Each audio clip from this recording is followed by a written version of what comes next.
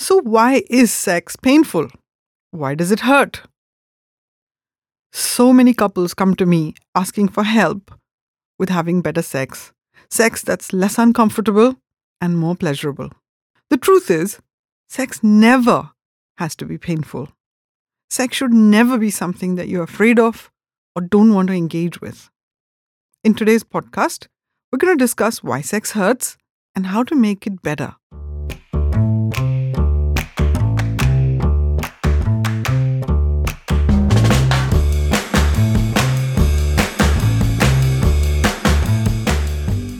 Hi, I'm Dr. Neelima Deshpande. I'm a gynecologist with 3 decades of international experience in women's healthcare. I have expertise in menopause and sexual health. And you're listening to V for Vagina, the podcast that dispels myths and misunderstandings about the vagina and empowers women to talk about their sexual needs, preferences, to improve their sexual well-being and vitality. The couple sitting in front of me were dejected, unhappy, and didn't even want to look at each other. As I questioned them, it appeared that their first attempt at having intercourse was riddled with anxiety and pressure. Neither of them was really good at getting aroused.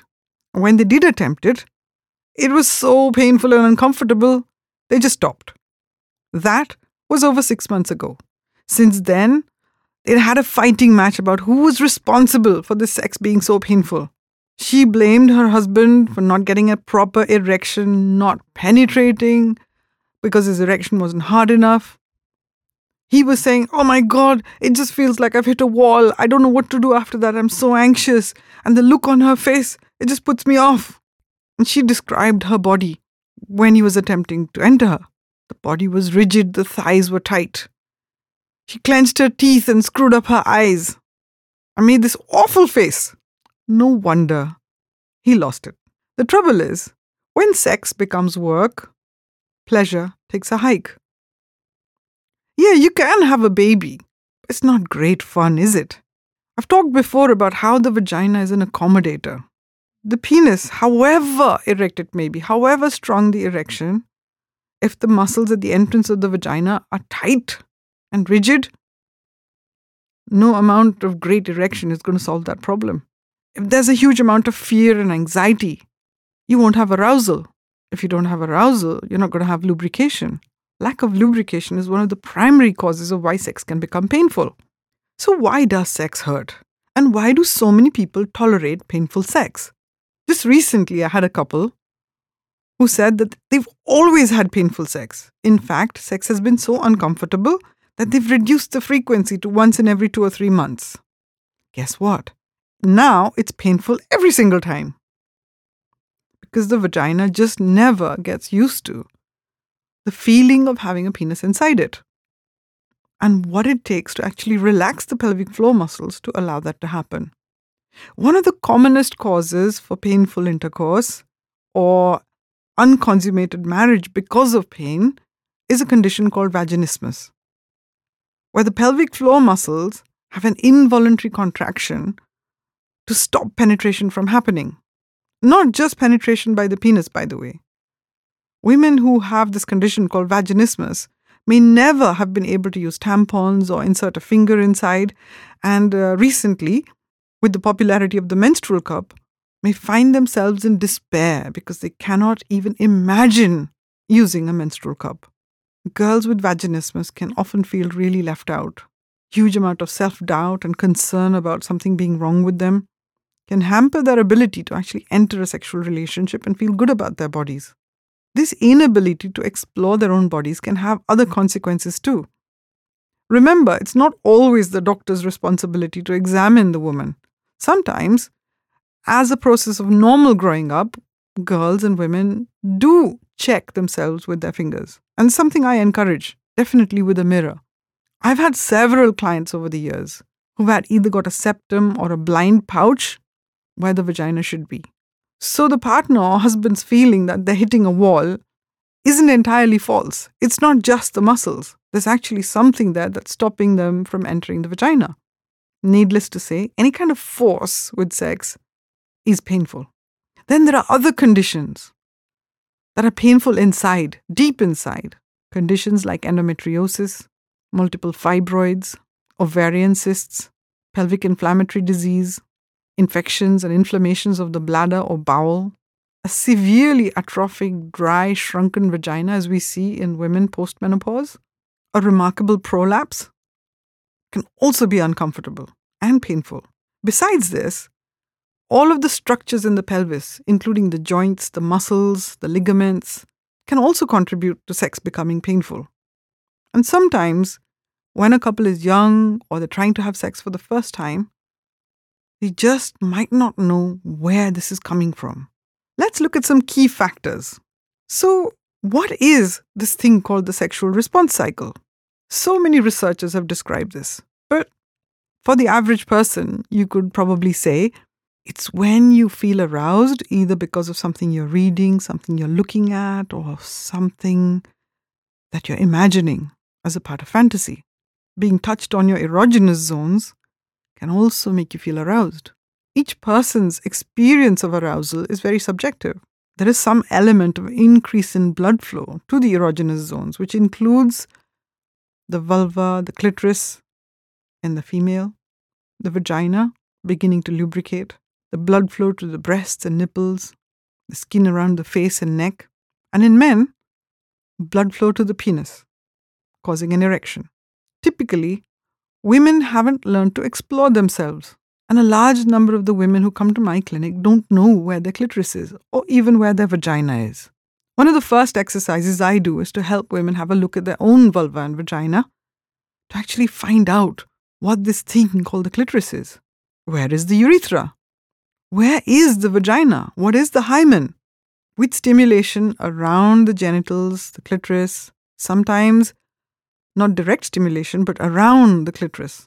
As arousal increases and vaginal lubrication increases, this can feed into desire, the sheer wanting of the process going further.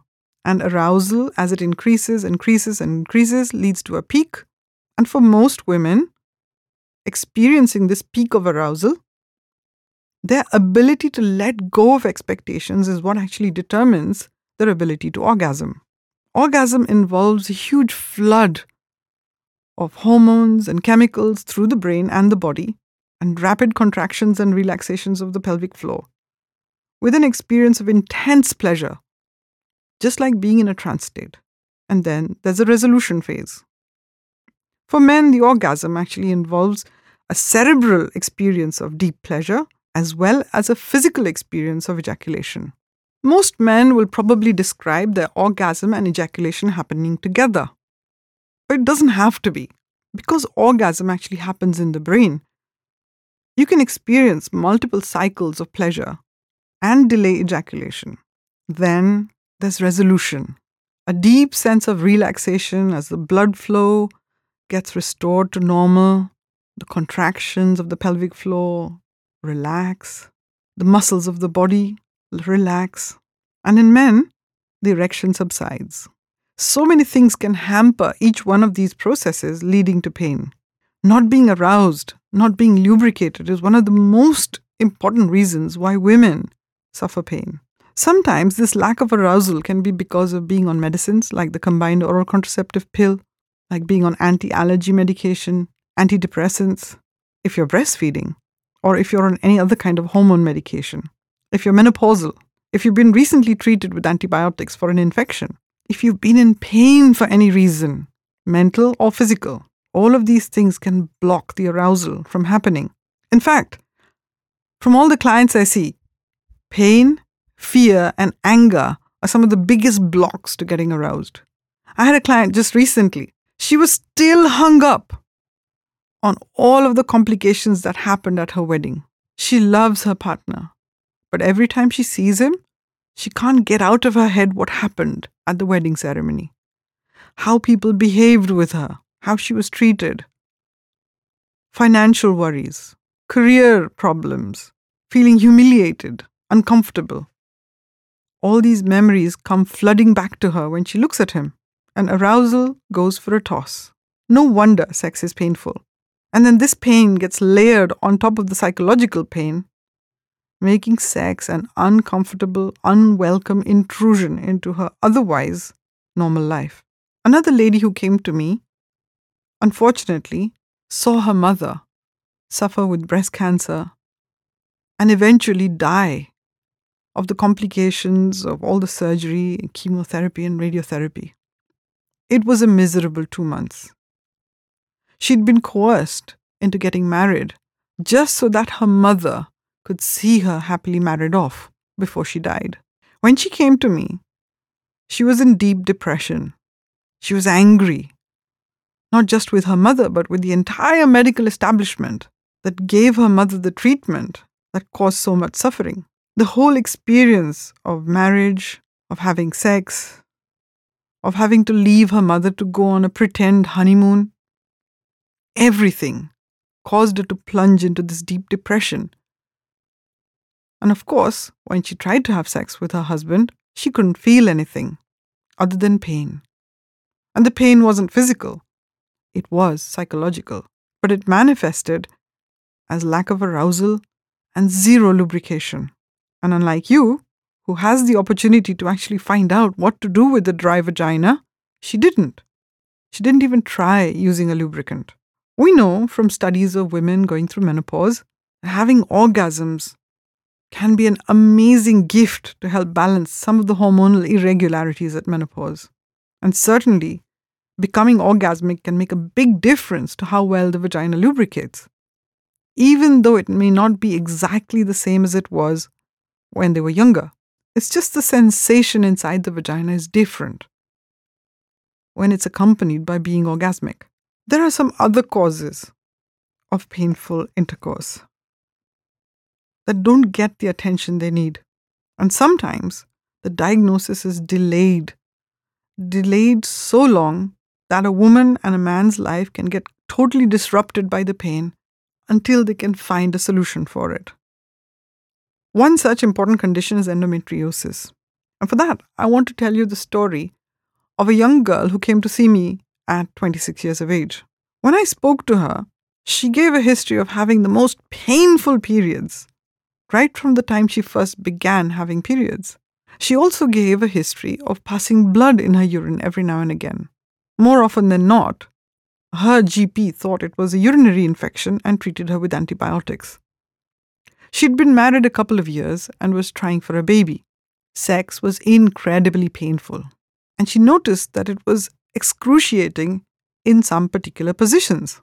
Many times, leading up to her period, even passing urine and stools became incredibly painful. This lady ended up with the diagnosis of endometriosis.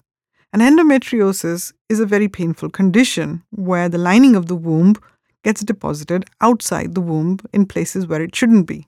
It can often collect around the eggs, behind the uterus, near the bladder and the bowel. Severe painful periods, heavy periods, infertility, and painful sex are the markers of this condition. And we know from research it can take up to 7 years before it's diagnosed. I've talked about endometriosis before and how it can be reversed with certain very important lifestyle changes, including an improvement in nutrition and movement.